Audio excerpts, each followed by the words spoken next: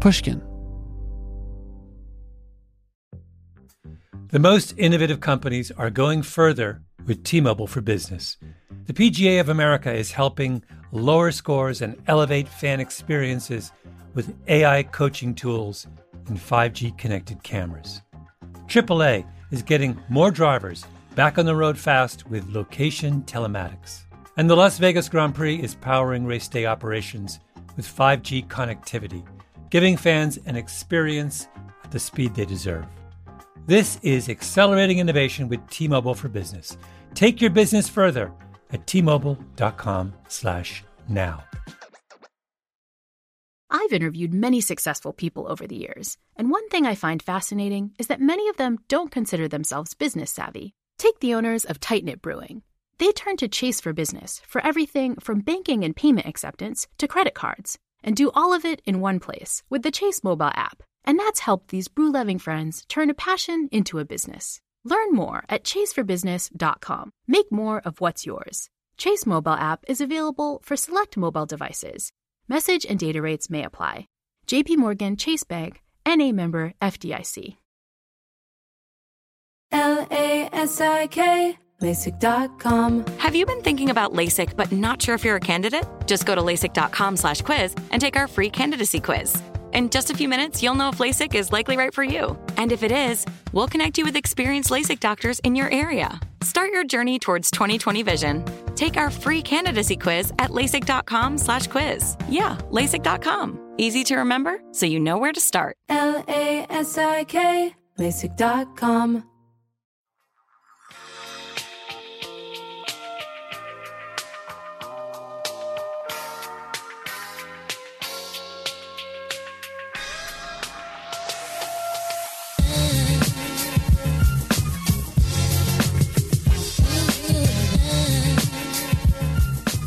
Hey everyone, welcome to Talk Easy, a weekly podcast of intimate interviews with the people shaping our culture today.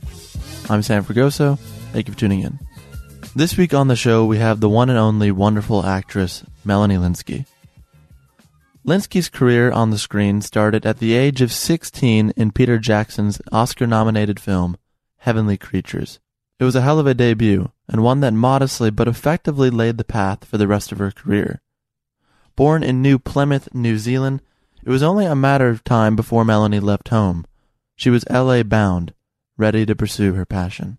Through the late 90s and early 2000s, it wasn't exactly smooth sailing, though. She picked up bit parts in films like But I'm a Cheerleader and Sweet Home Alabama. But then a break came. She got cast as the delightful but slightly unhinged neighbor of Charlie Harper, played by Charlie Sheen, in 2.5 Men. Whatever you may think of that show, and that's something we get into in the conversation, it's hard to deny how much it helped Lynskey's career. From there, bit parts turned into substantial supporting parts in movies like Shattered Glass, Flags of Our Father, Up in the Air, The Informant, and so many more. Point is, Melanie has had an interesting career, and an even more interesting life. What follows is precisely the type of conversation that got me into this podcast in the first place. At the end, when we turned off the mics, she turned to me and said, "Sorry, I know I'm a bit of an oversharer." I laughed thinking about that now, and I laughed then. So I said to her, "Well, you're on the right show for that." Anyway, I'm rambling, I know. I love this episode, and I hope you enjoy it too. But first, we start with the impetus for having Melanie on now, which, unfortunately, is the cancellation of the excellent HBO series Togetherness, and the inexplicable continuation of the show, Ballers. So, finally, here is Melanie Lynskey.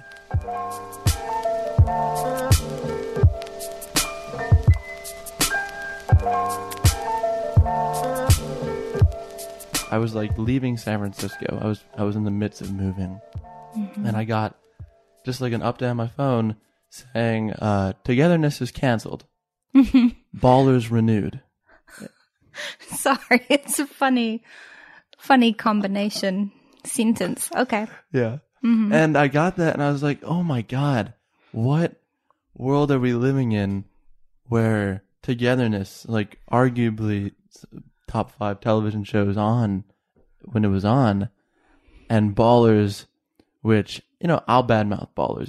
I won't put you in that position. Okay. I think that show is a bit reprehensible, and it broke my heart to see that show was canceled. And so I thought, that's what I want to start talking about first. Okay. I have not seen that much of Ballers, so I can't talk that much about it. But The Rock is on it. Yeah. He's nice. He's like a huge movie star, and he's very charismatic, and he's a good actor.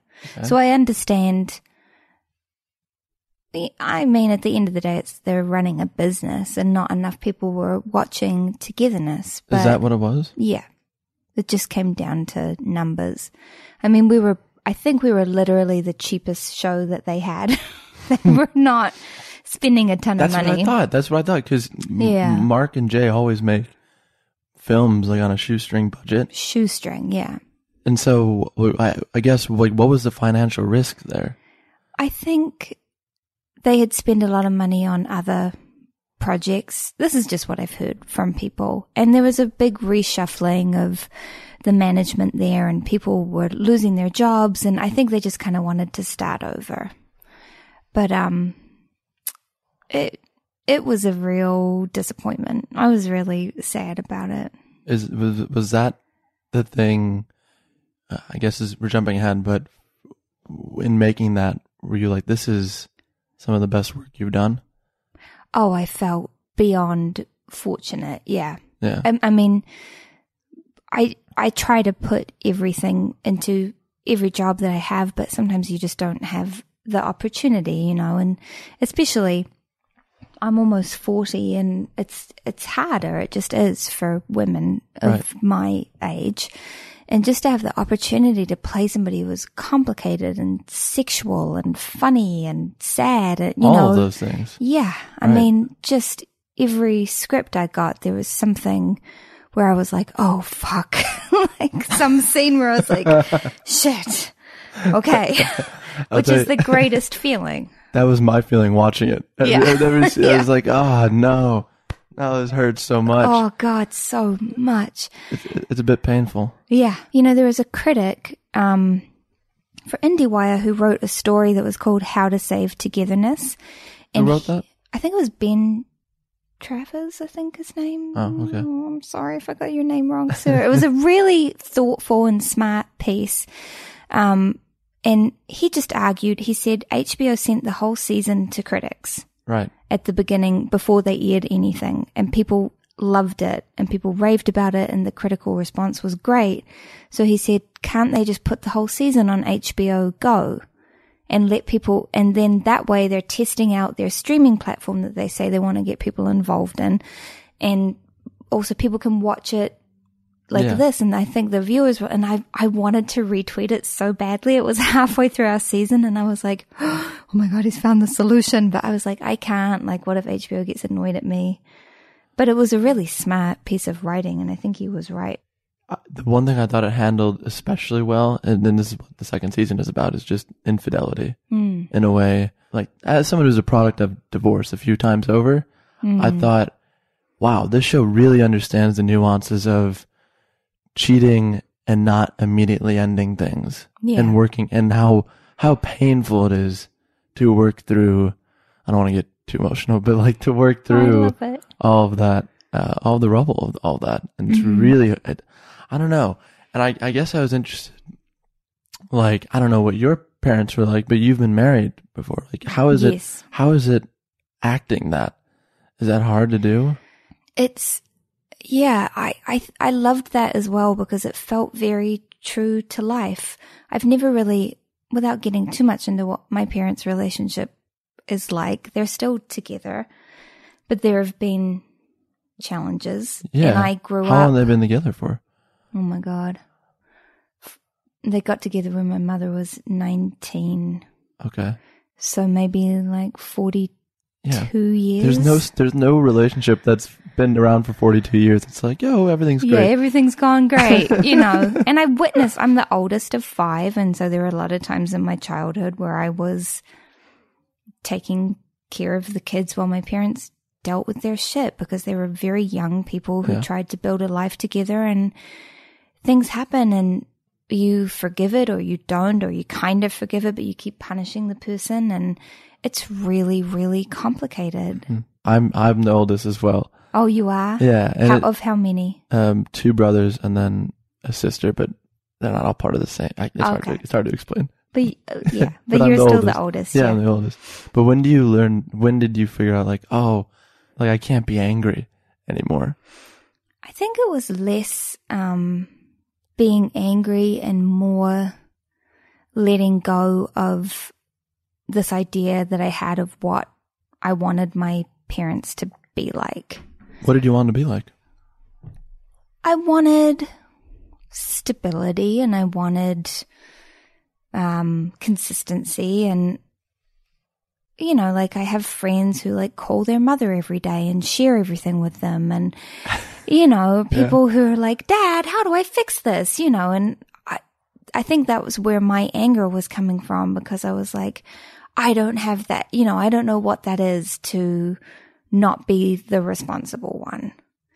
And I think when I gave that up and I was like, okay, but look at who they actually are as human beings and all the wonderful things that they are and all the things that I have learned, like the strength that I have and the fact that I can take care of myself, you know, it's all stuff that I'm really grateful for. And that helped me really let go of any anger that I had, because I was like, they're just kids who started having kids and then did the best they could. Yeah. Did you tell your parents that? Yeah. Okay. I wouldn't be saying it on a podcast if I hadn't talked to them about it. Okay, good. Yeah, I really try. And that's the other thing. They're both people who've really worked hard to make amends and be the best that they can be. And I think it would be one thing if they were just both assholes who just kept fucking up and being like, deal with it. Yeah. But they're not, you know, so. They're trying to get better. They're always trying to improve. Yeah, and that's all you can ask of anybody. So you were leading the charge as a kid in New Zealand. Yeah. What is, I don't know anything about New Zealand. Like, what is it like to grow up there? What is your life before 16 and you get that movie? Like 10 to 15, what is Melanie doing? I don't know. The town I grew up in is quite isolated. It's out on the coast, so it's not really a place that a lot of people travel to. Mm-hmm. Was that okay for you? Yeah, it just sort of New Zealand already felt very far away, and then New Plymouth within New Zealand is further away from New Zealand even. So, I mean, the isolation was crazy. Yeah. And I was obsessed with film, and I was obsessed with music, and I would order magazines from the local bookstore. I would go and get like Empire magazine and the NME and stuff like that to find out like what was happening in the world. A world like in the distance from you, though. Yeah. Yeah. It was so fascinating to me. And, you know, I had a friend I had 2 brothers at university, and so she would bring like albums home that they had, you know, given her, and we'd be like, oh my God, Morrissey. And then you'd have to like wait a month. I'd order the record and have to wait so long for it. It's just so crazy now with the internet. Everything's like at your fingertips. There's every album ever right there that you can just play. It's maddening. Yeah. It's maddening. Were films and music, like, were you a lonely teenager? Because for me, like, films were the thing that, thank God, I had not that I didn't have friends, but they came at a very certain time where I needed something else. Yes. From what I was giving. Yeah. I mean, I had friends who are still my friends. One of my friends since I was 14, I just had lunch with. He's in town from New Zealand. So I had friends, lifelong, close friends, but I questioned a lot. I was very emotional. There was some upheaval in my home life sometimes. And what were you questioning? Oh God, the existence and happiness that and early? Relationships. Oh, I was very 13? intense. Yeah. Wow. When I was 6 years old, I became obsessed with like nuclear war. What? I became obsessed with it. And so my parents found me this is another wonderful thing about my parents. They supported anything I was interested in. Even the things that were a bit morbid. Yeah. Anything, you know, I was allowed to read any book. I was allowed to watch anything. And there was this like comic book. I don't remember what it was called, but it was about this post-apocalyptic life, this family in this like, this world. And I read the whole thing and then I blacked it all out with a Sharpie afterwards because I was so terrified. I was very, oh God, I must have been a nightmare to deal with. Is that what they say? My parents? Yeah. I kind of, yeah. I think I was very moody and emotional. It seemed like you were a pretty serious kid. Oh yeah, I was pretty serious. At a certain point, do you get out of that? I mean, I lightened up a little bit, finally. Like, yeah. What age was that? 30, 36. I don't know. I lightened up before that. At a certain point, I discovered boys, honestly, and then I was like, this is fun. Oh, really? Yeah. What age was that? Like 14. I got a little bit boy crazy. Yeah. Because it's also like, if you're an emotional kid to begin with, then all those like teenage love, like you feel like the most important person in somebody's world. Yeah. It's very addictive. Everything that happened feels like the most important thing oh my God, to ever have happened in life. Yeah. At that moment. Just weeping over everything and just, God. Our capacity to be in love at that age is kind of amazing. It's like every month there's yeah. no. Yeah, exactly. And that's but yeah, I did not remain so serious. Mm-hmm. But there definitely was a stage where movies and music, I just was like, people feel like this. You know, I would listen to The Cure and just be like, oh my God, somebody gets me. And it's That's Robert a great Smith. feeling though. It's a great feeling to be understood by someone you don't know. Yeah, I know. Well, the first time I heard Conor Oberst, I was a little bit too old to really get away with this. I was like 22. But I just was like, oh, this is my soulmate. Like, clearly. That this person, yeah, I was like, oh, Can I just call him up and be like, hey. Yeah.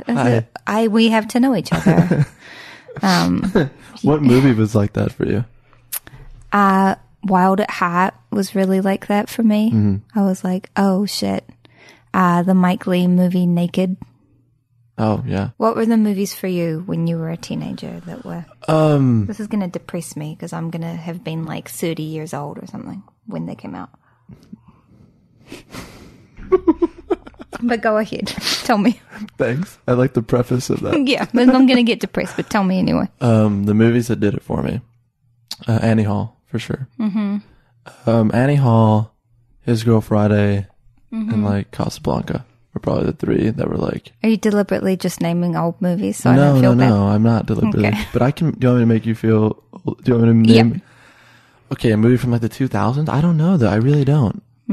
It's... The 25th Hour. It's one of my favorite movies. That's a good from movie. 2002. There you go. Honestly, that's like... No, I'm not naming stuff intentionally. No, I was just joking. Yeah. It just was funny. You're like, oh, Casablanca. What was the most crazy thing you did younger that you're like, oh man, I regret doing that? Oh my God. I like knew someone for 3 weeks and like got engaged to them. And then... What? Yeah. And... Wait, what age was this? 21. We like got engaged. It was so crazy. He was in some kind of like long distance relationship. It just was like a real crazy time. And then we went to like design rings together and I was like, I need to go for a walk. And I had a panic attack. And then I was like, can't do it. Like you came back from the walk. Yeah. And you said... I just was like, sorry. I don't want to design rings. I don't want to get married to you. I don't want to be with you. So the whole relationship was probably like 2 months. Yeah. But, just like that kind of upheaval in somebody's life. I did a lot of that kind of thing where I just sort of be like, this is it. And the person would be like, great. And then I was like, never mind. I changed my mind. Like, I don't know. It was really not healthy. I think there was just a part of me that wanted somebody to promise things to me. Like, I just wanted somebody to be like, you're the greatest person I've ever met. And then I was like, that's all I needed to hear. Like, peace. It was horrible. Yeah, I was a bad person. But, you know, You're it's scaring like, me because I feel like I have some of those tendencies. well, And now I'm getting like, I'm just like, oh no. Wait, maybe I see that. You're like opening up it's like a light bulb moment right now, I think. that's good. Is it good? Well, if there's stuff in your childhood where you didn't feel prioritized and you did, you know, you're sort of struggling for, You didn't feel prioritized? sometimes I don't think it was possible for the people who raised me. Do you think all the your time. other siblings got more attention? No, Oh, no. okay. I think my parents' relationship gets a lot of attention. Which Which makes is- it hard to focus on other people.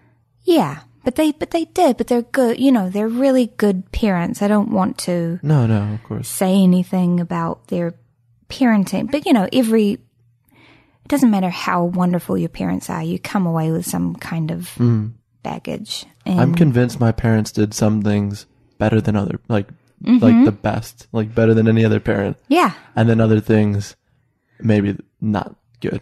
I'll put it that way. yeah. And I think that's how it's I hard feel. to like balance those two though. She's like, oh wow, they did all this. And then there's some parts that are like, they didn't do that well. Yeah. But- So those are the things that you have to work on within yourself. You know, you just have to sort of fill those deficits yourself and be like, nobody else is going to provide me with that. Well, before you got engaged at 21, and then, I had already been engaged, by the way. really? Oh, yeah. When was the first time? I think I was like 17. Okay. Yeah. I was a crazy person. That's a lot. I've never heard. I didn't even know this. I didn't. Yeah. Know. I was very intense. I'm not condemning you, by the way. Thank you. I don't think I'm a lot more careful now. Yeah, you're not getting engaged every. No. No. But you had to go through that stuff early on. But this is, I guess, what I was. It's funny. I was going to talk about, like, it almost feels less important now, but like you were in a movie at 16. Yes. Your first film. Oh my God. Yeah. Yeah. What's the headspace like of a 16-year-old in a movie with Kate Winslet? Well, I was 15 when I got that 15, movie. right. It came out when you were 16. It came out, I think, when I was 17. I had my 16th birthday near the end of the shoot. So it was technically, I don't know, at that point in your life, it feels like there's such a big difference. I mean, Between 15 and 17. Oh, for sure. yeah, it just Every year, feels it's so radically different. It's so intense. Well, first of all, Peter Jackson showed me her audition tape before my second audition and said, she's a professional actress. She's been acting since she was 12 years old. She's on TV shows. She's pretty well known in England. I'm going to show you her tape, and this is how good you have to be. And showed me a tape of fucking Kate Winslet, which is so intense. And I'd never acted professionally, and she was so good. And I just was like, okay. I got it. That's the level. All right. I think he just was like, this is for real. He wanted to set the bar high. Mm-hmm. And you made it, though. I hope so. Well, you're in the movie. I'm in the movie, yeah. So that's something. He gave me the opportunity, which Yeah. I feel incredibly grateful for. And they had this incredible woman, Miranda Harcourt, who is an actor and a director and an acting teacher, and she was there working with me on the audition and helping me Right. become emotional. And so they took care of me. It wasn't like throwing me into the Right. That's just a deep lot end. to put on a 15-year-old to show. They knew that, Yeah. But you were, again, but maybe it goes back to like your intensity as a person. I back think then. so. And they thought, yeah, she can handle it. Yeah, I mean, there wasn't really an emotion that I had not felt at that point. I think they realized at a certain point that it was less about trying to get me to do it imaginatively than just like letting me go there myself, because I had the sort of well inside me. I had the resource and learning how to sort of like bring me back and not just let me go crazy. So that was the thing they really managed really well. And it's still how I work to this day. I can't like imagine a scenario and pretend that I'm in it. There has to be something inside me that's being actually worked out. Something in your history. Something in my history, even if it's just a familiarity, even if it's something that I've never explored that I know I need to, you know. Anger is really hard for me because I have a hard time getting angry. You don't get angry very often. I mean, now I get angry more because it's healthy, but for a long time it was very hard for me. So you would just bottle it inside? yeah, I just would never talk to anybody about it and just be resentful. Yeah. Yeah. That's hard. Yeah. What happens after the film comes out?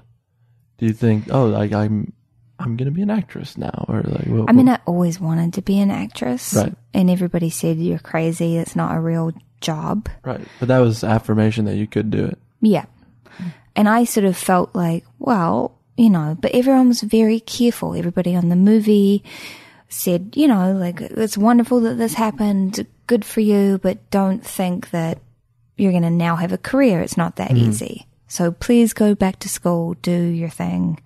They were cautious. They were very cautious. So I did. I went back to high school. I went to university for a year. At a certain point, I got an agent, but I was like, I'm not sure if I'm ready. And then I started to come over here and I auditioned, and eventually I was 19 the next job that I did. So it was a few years after. Right. What was the first role that you got that you thought, this is my job? I'm an actress now. I don't know. I think I always have had that mentality a little bit. Really? Yeah. I think I've always just sort of been like, because it was drummed into me when I started working, like, this is your type. And I just was really careful to try to be challenged as much as I could be. What about when you got the role in 2.5 Men? That was like 2003, right? Yes. Yeah, that was a weird one. I mean, I was just supposed to do one episode. Yeah. And I was like, that seems like fun. I read it and I just had this weird, sometimes I read things and I get like literally a voice in my head and I'm like, this is how this person talks. This is who this person is. I need to do it. And that happened. Yeah. What was the voice in your head? It just was that character's voice. It just like came. It was this very sweet, light, like, I don't know, it was weird. It was something where if they had said, okay, can you try it again, but try to be more, I would have just been like, I can't. Yeah. This is it. Sorry. I don't have much memory of the show outside of that character. It's like the one character that like, I remember that. Yeah, like it was unique. Yeah, it was a really interesting character. It was fun. What happened on that show? Like, what was going on there? What was going on there? Yeah, I mean, like, I just want to, like, can we honestly talk about, like, what, like, it seemed like there was madness there. You laughed when I asked that? Yeah, I mean, it's a big question. I'm sorry, am I putting you on the spot? I don't know, I think it's a very high stress environment. There are personality clashes. People firmly believed in what they thought was right. I don't know. It was complicated. I also was coming and going. You know, some years I would do 2 episodes, some years I would do 7 episodes, but I was never there. I wasn't doing the day to day. Yeah. Yeah. But it seemed like at a certain point, I mean, things just weren't working out there. Yeah, but I showed up, I got booked for some episodes and I showed up and it was already very chaotic. It's chaotic? Yeah, and I just was like, oh, this is, something changed here. Did you distance yourself from it? No, I was booked. I had to go to work, you know. The main thing I was feeling was, to be honest with you, Charlie Sheen had been nothing but kind and respectful towards me. He was just a joy to work with. Like as a scene partner, he was so present and so loving and really, really fun. Maybe the most prepared actor I've ever, like in rehearsal would be off book. And part of that is because he's dyslexic. I don't know if he talks about that, but so he felt a responsibility to learn his lines. He didn't want to have to be looking at his script. But so prepared, so on top of it. We had a lot of physical stuff we had to do because we were always like in this on-off romance on the show, and he was always so sweet about it and like, is this okay? Is that okay? So I just loved that man. I know he had some complications in his private life, but when I met him, he had been sober for years and he was sponsoring people, and he did a lot of really beautiful things for people that I knew, and just the depth of caring and the person that he was, I just loved him. And so that was really my main concern. I got there and I just was like, I'm so worried I hope he's okay. Yeah. It was hard to watch that. Yeah. Because I think he's like a tremendous talent. I don't know him. He's so talented. But so to see that, and what I found most troubling was not even his behavior, which he did things and he said things that we can agree that like, yeah, yikes. Yeah. But it was more publications making money off that. I had a real problem with that. That was hard to watch. And hard to see the show fall apart. Yeah, it was a very strange time, and more than anything, I just wished that he had people around him who wanted to take care of him more than they wanted money. Did it not seem like there were people around him when you knew him? I was worried for him. I mean, I think he has a wonderful family. His family just seemed like great people. And that's something, but I don't know. It's a very complicated situation, but I just really care about him, and I lost touch with him. I guess he accidentally tweeted his phone number to Justin Bieber or something like that. And then, so I guess he had to get a new phone, and then he never told me what his new phone number was, because I would check in occasionally and just be like, how is everything? And, it's kind of, that's a tragic way to lose touch with somebody. I know. My friend, he tweeted his number to Justin Bieber. He had to change his number. It happens sometimes. Yeah. So I haven't been in touch with him for a while, but it's not from distancing myself or, Yeah. Something I wanted to get into with that show, and not really away from that show, we all have like beliefs and principles, and it seems, I guess I'm interested in how often do your ideas about like femininity or your principles about who you are and what like a woman should and should not be come into conflict with the roles you are asked to take on? Because that show, I laugh at it, but I've rewatched it recently, and its treatment of women is not great. No. It's it's arguably pretty bad. And your character, again, I think has some nuance to it. And I'm not just saying that because I'm here, like we're talking. Yeah. But like when you watch that, where you're like, oh man, that's hard to watch. Well, it's very strange. The pilot episode was kind of hard to know where it was going, and I just did it as like a guest actress. And then I had a very positive experience, and it also was a time in my career where I wasn't working a ton. I wasn't making money, and they said, do you want to come on and be a regular? And I was like, sure. That was a very positive experience to film that, and Charlie was an angel, and and it went in a direction that at times I was like, oh gosh, And I know it was all very tongue-in-cheek, and a lot of the time they were using Charlie's character to laugh at him more than to laugh at the women. Right. But there were times, you know, where it really, I was like, oh my God. And I talked to my friend Kathy Najimy about it, and I said, oh, I feel weird sometimes on the show that I'm on. And she said, talk to me about your character. And she really helped me find some peace in it, because for me, being somebody who was like a larger size than a lot of women on television, and playing a love interest to this kind of like womanizing man, and not being made fun of, and not being like,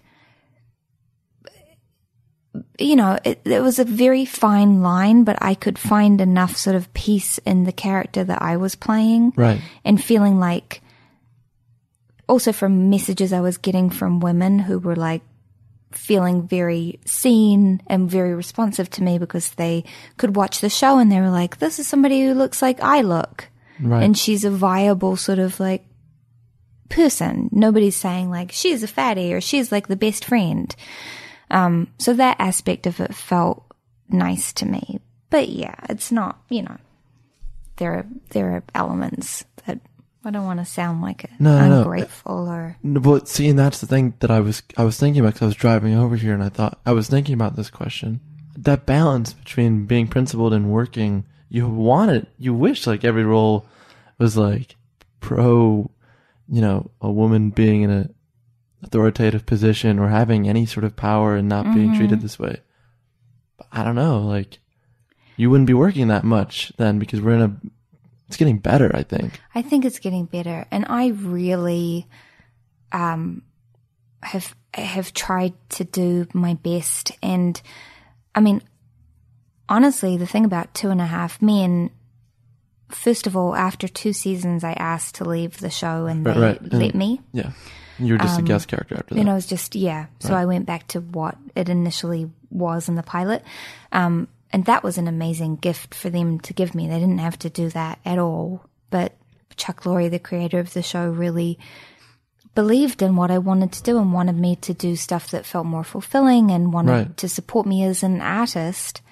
So they let me come and go from the show, which was like a great freedom. And I was able to build a career in independent film, because if I did 3 episodes of the show, I wasn't rich by any stretch Right, of but the you could get by. imagination. I could get by. It was enough to pay the mortgage for the year, like if I did like 3 or 4 episodes. Right. And then, you know, I had enough other work where I could make a living. And you're in my house. It's not extravagant. It's But a lovely house. Yeah, but I feel I have been making a living as an actor, and having that job on 2.5 Men is something I could return to, let me build a career in things Right. that I felt really proud of. And also, every time I went back to 2.5 Men, I was doing something that was really fun and really funny, Right. and playing a woman who was a crazy genius and was like a self-made billionaire and all this weird stuff. It was crazy. Yeah, I didn't so see it was that. fun. I stopped watching. I don't know. I didn't see the last few seasons, so I don't know what happens with the character. But I moved in with Ashton Kutcher. really? Mm-hmm. Oh wow! You're genuinely like, that's so funny. Yeah, I'm surprised. Yeah. I'm pleasantly I was surprised. surprised too. I'm surprised. I was like, well, I guess that's the end of Row. It's not.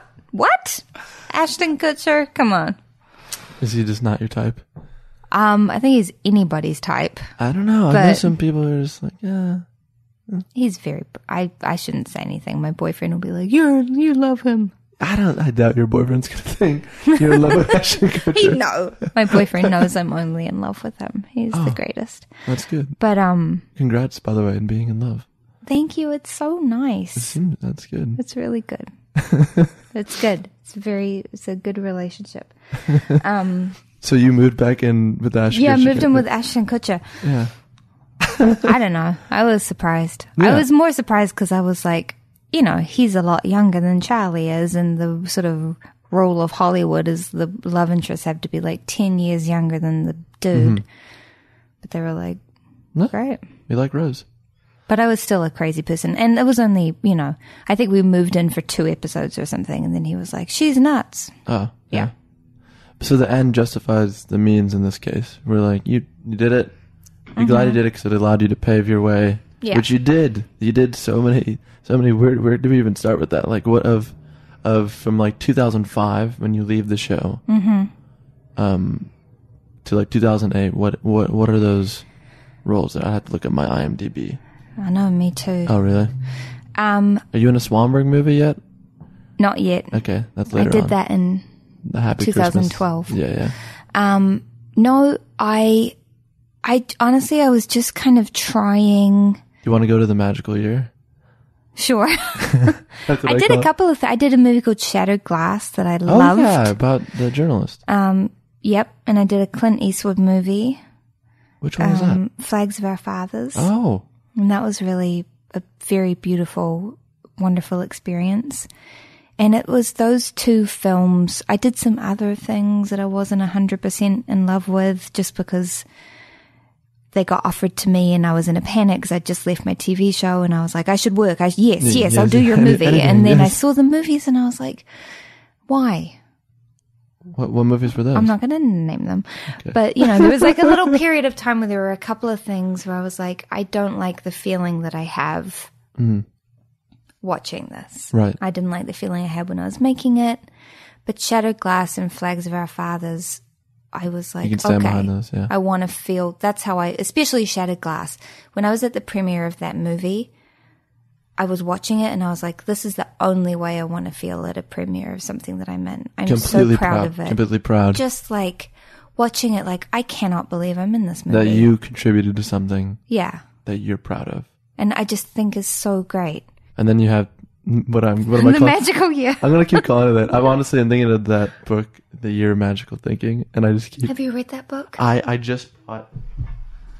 Wait, it's not here. It's in my car. I just bought Play It As It Lays. Oh, I just bought that recently. Really? Yeah, I was like, how have I never read this? Well, because I'm moving here. and Oh, yeah. It's a Hollywood star, and I was like, yeah, I should read this. And Yeah. I've heard great things. I've only read like short stories by Joan Didion.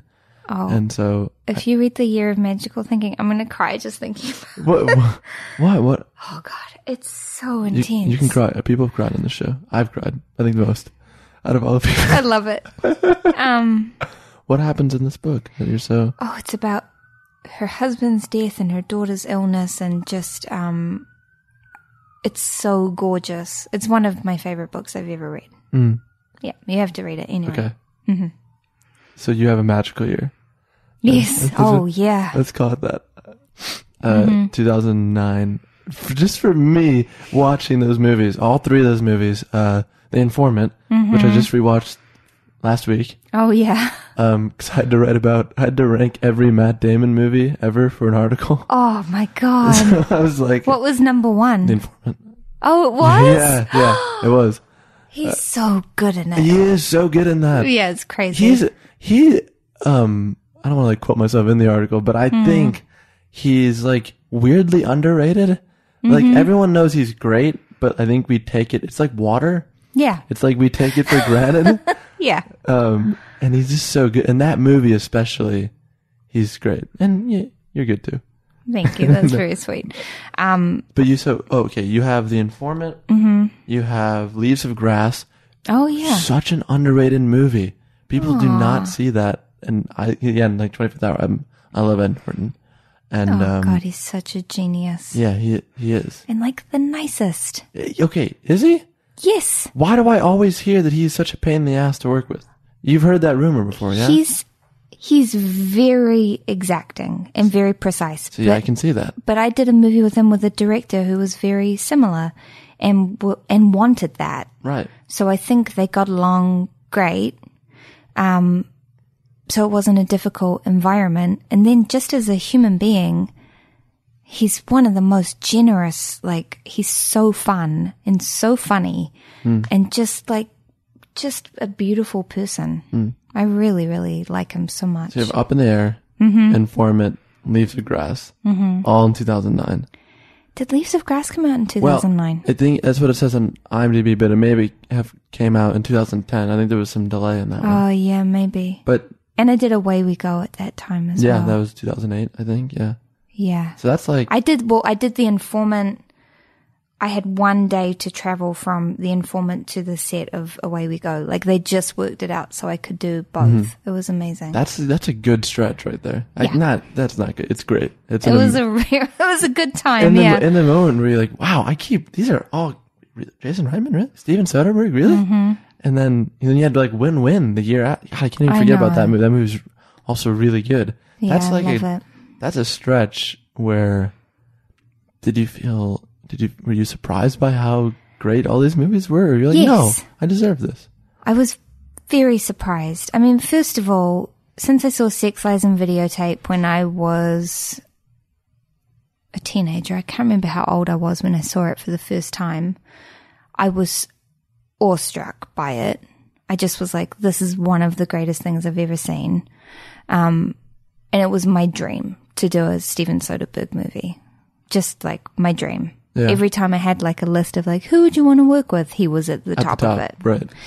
So that was... And was it everything you thought it would be? And more. Like beyond. What was, can you give me like, what happened on set? Do you remember like a certain memory you have where you're like, oh my God, this guy is a genius? God, so many. Every choice that he made, it just was always the smartest choice that was the most fun. I don't even know how to explain it. You'd walk into the room and he would be like, I kind of saw it happening here, but if you don't think that's how it would go, we'll go somewhere else, or like there's other rooms, like what do you think? And you just kind of play around, but you felt so held. There was never that thing of like, this guy doesn't know what the fuck he's doing. Like he has such a vision and it's so clear. And any weird thing that I did, like sometimes I would try a weird thing and sometimes people would be like, you know, in other movies, you'd try like your weirdest take and people would be like, okay, so let's do it again and maybe don't. Yeah. And he would be like, yeah, that thing. I like that. That thing is. Let's do that again. Yeah. And it's just easy and you just feel like you're collaborating. There's not a lot of ego stroking going on. He's not trying to make you feel like you're the greatest. It just was a dream. I could have done that movie for the next 3 years. The rest of your life? Yeah, the rest of my life. You could just be on the set of The Informant? Yep. Happily. That's nice. And just all these great comedians coming in and doing these little so many parts. people. There's so many people in that movie. It was a And they just dream. show up. They just like, all right, they're here for 7 seconds. Now they're funny. And then exactly. Time to go back to their lives. And they're like, oh yeah, we'll do it. It's Steven Soderbergh. Yeah. I love that when, especially for some directors, when they get to the point where people are just like, yeah, I'll do it for the bare minimum that I'm legally allowed to do it. Like, yeah. I'll be there. I would do anything. Anything you said? Anything. Yeah. It doesn't even matter. Him saying he's not going to make movies anymore. It's like, one, I don't buy that. And he's not now. Like, he has something coming out. Well, he's doing a lot of television. Yeah, he does the Nick and all that. Yeah. Yeah. Which, I mean, put me on your TV show. Yeah. Did you call him up and be like, hey? Yeah, I'm totally like just calling him up and be like, hey, Steve, it's me. It's me, Melanie. One of the supporting actors from The Informant. Anyway, I did a thing a while ago. I have this friend, Nathaniel, who has a website called The Film Experience, which is a really wonderful, yeah. So I did this like guest blogging for a couple of days for him, and I asked people if they would write like a love letter to something that they loved. Huh. So I just wrote to actors I'd worked with and people that I knew and just really reached out to everybody. And I got a lot of really wonderful responses and it was beautiful. But I wrote to Stephen and he just wrote back to me and said, I love how you're trying to make me your assistant. And I was like, what? All right. Wait, what? He's just so like sardonic. Yeah. But he just was like, oh, that's real funny. Anyway, nice to hear from you. It's like, okay. But so what about Up in the Air? Oh, that was another great. God, it was just a really good time. Yeah. was a really good time. And I worked with Sam Mendes, and Oh, he's yeah. amazing. Yeah. It was a good, it was a good God, I don't run. but that's not. You have more. You have more ahead of you. Oh, thank you. No, I'm not like, I know. those were the I feel like we're days. talking about it like this. Oh, this is the best, and well, it's This is only a downhill from career retrospective. We're like, I've come to interview you for the podcast, which is like You at no the long- end of your You career. no longer currently work. Sorry. Can we just talk about the stuff you used to do? I mean, my beloved show got cancelled, and here we are. We did start the conversation that way. Oh, I know. It's like all about like, talk about these things that have passed. These happy times, these great moments. Wait, we're having an optimistic conversation here, Melanie. Yeah. Okay. I'm worried that I made Steven Soderbergh sound like an asshole. It was a really funny joke. We'll include all I of don't this. think I told it properly. It's funny. He's maybe It's- the funniest person I've by ever the way, met. things can be assholish and funny. It can be That's both. his great gift, I think. That's He's good. like a hilarious asshole. I've heard that from someone who's a friend of his. That, Yeah. that he's like that. He's like one of my favorite people ever. Yeah. So what happens after that stretch?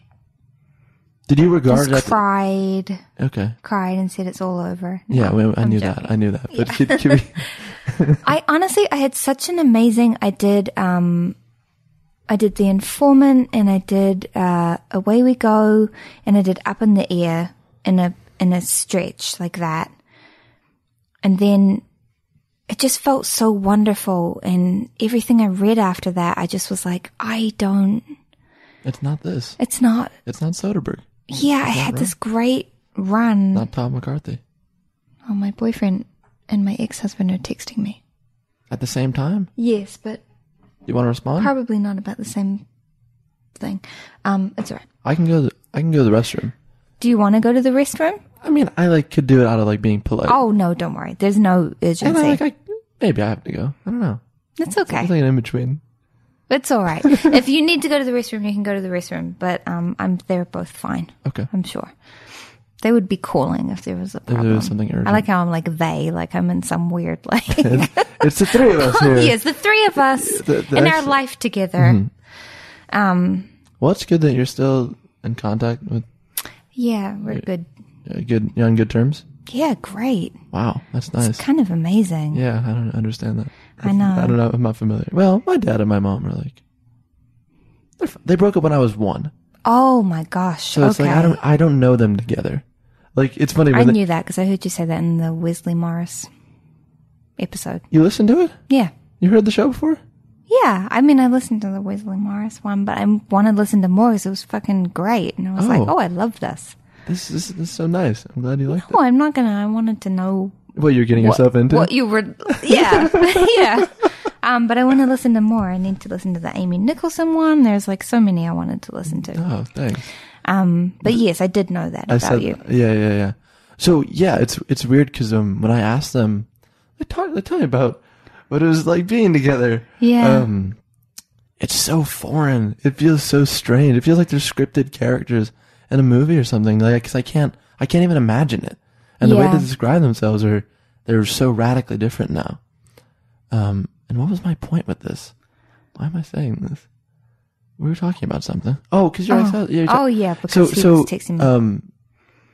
Yeah, but it's nice that they're like still friendly. But I've also seen the other side where they're like, nope, we're not talking anymore. Oh. And you can talk to my attorney type thing. After a long relationship? Not for me. Oh, no, but I mean, like, My parents. your parents, Well, were they in long relationships Yeah, and yeah. that happened? Yeah. So painful. Yeah. I don't know. It wasn't that. Is it painful for me? I don't know. I mean, it's just strange. It's Yeah. strange. But it's, I don't know. I couldn't do that. well, is that because you're just like, is there a goodness to you that you're like, I just couldn't do that? Well, I just think you're with someone for so many years because you love them. Right. And it doesn't just dissipate. I don't know. Somebody in my group therapy last night was saying, like, how did you do that? And How'd you do what? like maintain a relationship with Yeah. my ex-husband that's very caring and connected without being like creepy. Right. I also think a lot of it has to do with my boyfriend and how like awesome he is. He's not threatened or weird or, you know. Except by Ashton Kutcher. He's not threatened. I'm sorry. I was just joking. I had to make that joke. I went on a talk show once and I said that his armpits smelled nice or something, and my boyfriend was like, "Oh, really?" I was like, "Oh, God." Group therapy. Mm-hmm. What's that? Well, there are a certain number of people. It's different for every group, and it's run by a therapist. In this case, it's my therapist who I see individually. Oh, so you do both? Yeah. Okay. And you just sort of talk about what's going on in your life, and the point of it is to kind of break down social protocol. So you say things to each other that you wouldn't ordinarily say because you're too polite. Oh. Yeah. So you call each other out on your bullshit or the ways in which you connect with somebody that are not serving you. It's been really helpful. Yeah, that seems amazing. It's great. Is it scary? Yeah. It seems scary. It's so scary. It's so scary when people call you out on your stuff. It's so scary to have to say, like, I'm not connecting with you because this thing you're doing is off-putting. I mean... What are people calling you out on? I don't know if I should talk about it because it's, like, so... Okay. supposed to be so private. Okay, that's not... But it's helpful. It's very helpful, yeah. Mm-hmm. Yeah. It's helped me have more of a voice, for sure. That's important. Yeah. Did you feel like for a long time you didn't have a voice? Yeah, I mean, I second-guessed myself, and I wasn't sure if it was okay for me to say how I was feeling, and... What do you mean it was okay? I just always felt there's a certain amount of, like, going along to get along that I did, and, I don't know. It's just been good for me to know that my feelings are as valid as anybody else's. What age did you find the voice? I mean, it was a slow process. Yeah. It happened very gradually. Yeah. But the last couple of years, I felt the most like myself, I guess.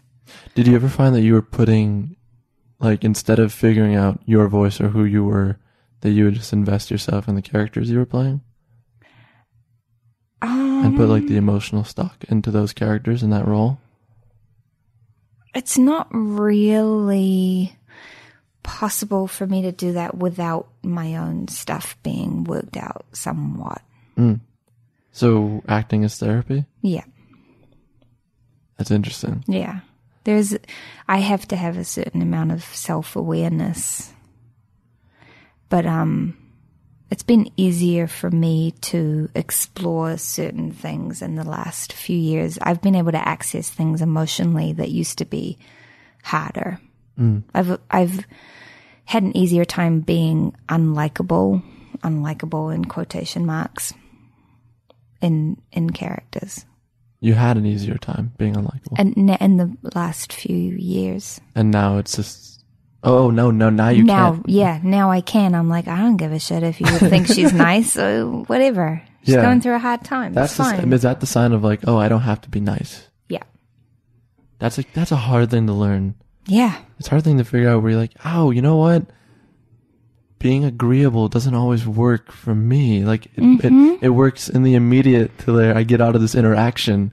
But it doesn't, but it doesn't work when I'm alone at like 2 a.m, really upset about something. Yeah.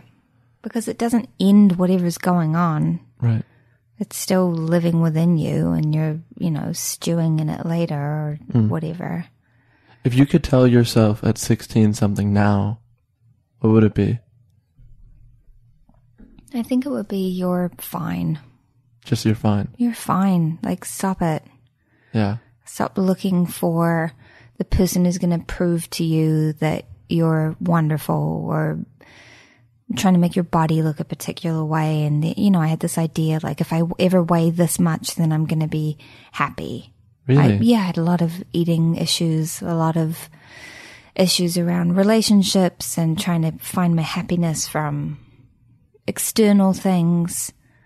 I never had a thing with my work where I was like, if I get to this level of success, I'll be, because my work has always been too personal to me. I think I've always needed it for different reasons. But yeah, I wish I had not wasted so much time trying to get other people to make me happy. Right. And you're fine. Yeah, I'm fine. Yeah, it's totally fine. That's a good place to be. All right. Okay. Thank you for coming on. Oh, thanks for having me. This is, I feel like we jumped around a lot. Is that okay? Yeah. It's okay. All right. I had a good time. Oh, good. Me too. Okay. Good. A few people to thank this week.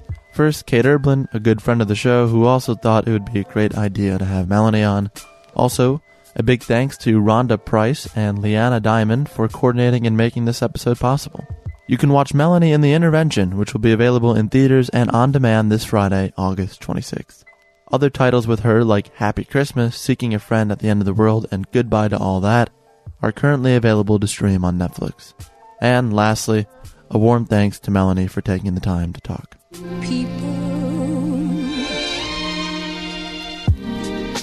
This episode of Talk Easy, like every other episode thus far, is brought to you by us.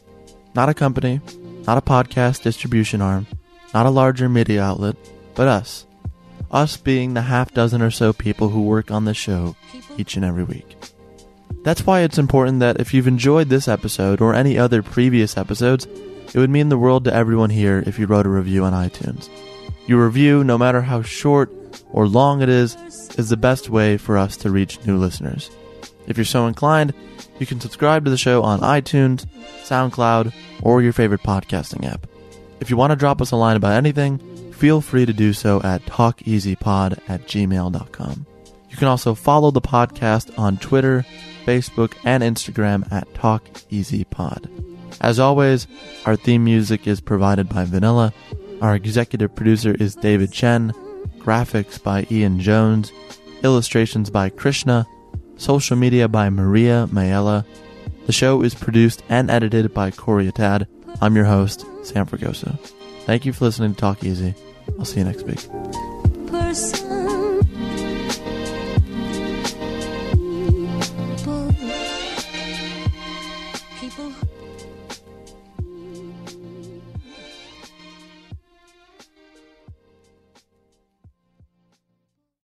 The tradition of breaking tradition continues with the return of the Unconventional Awards from T-Mobile for Business at Mobile World Congress.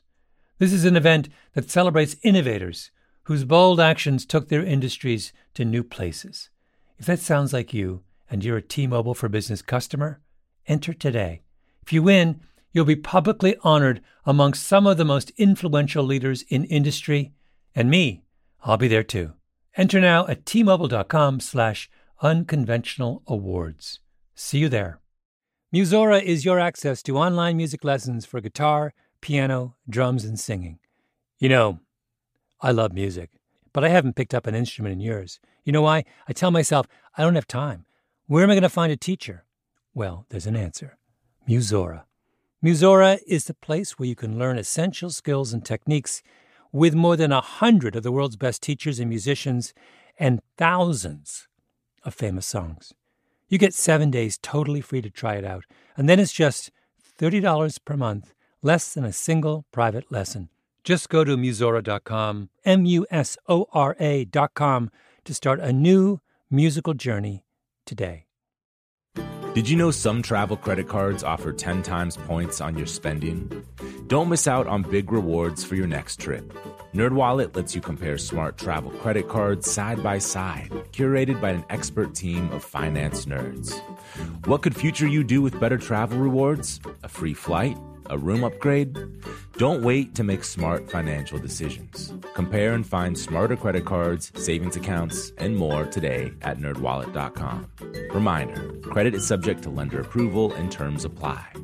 NerdWallet, finance smarter.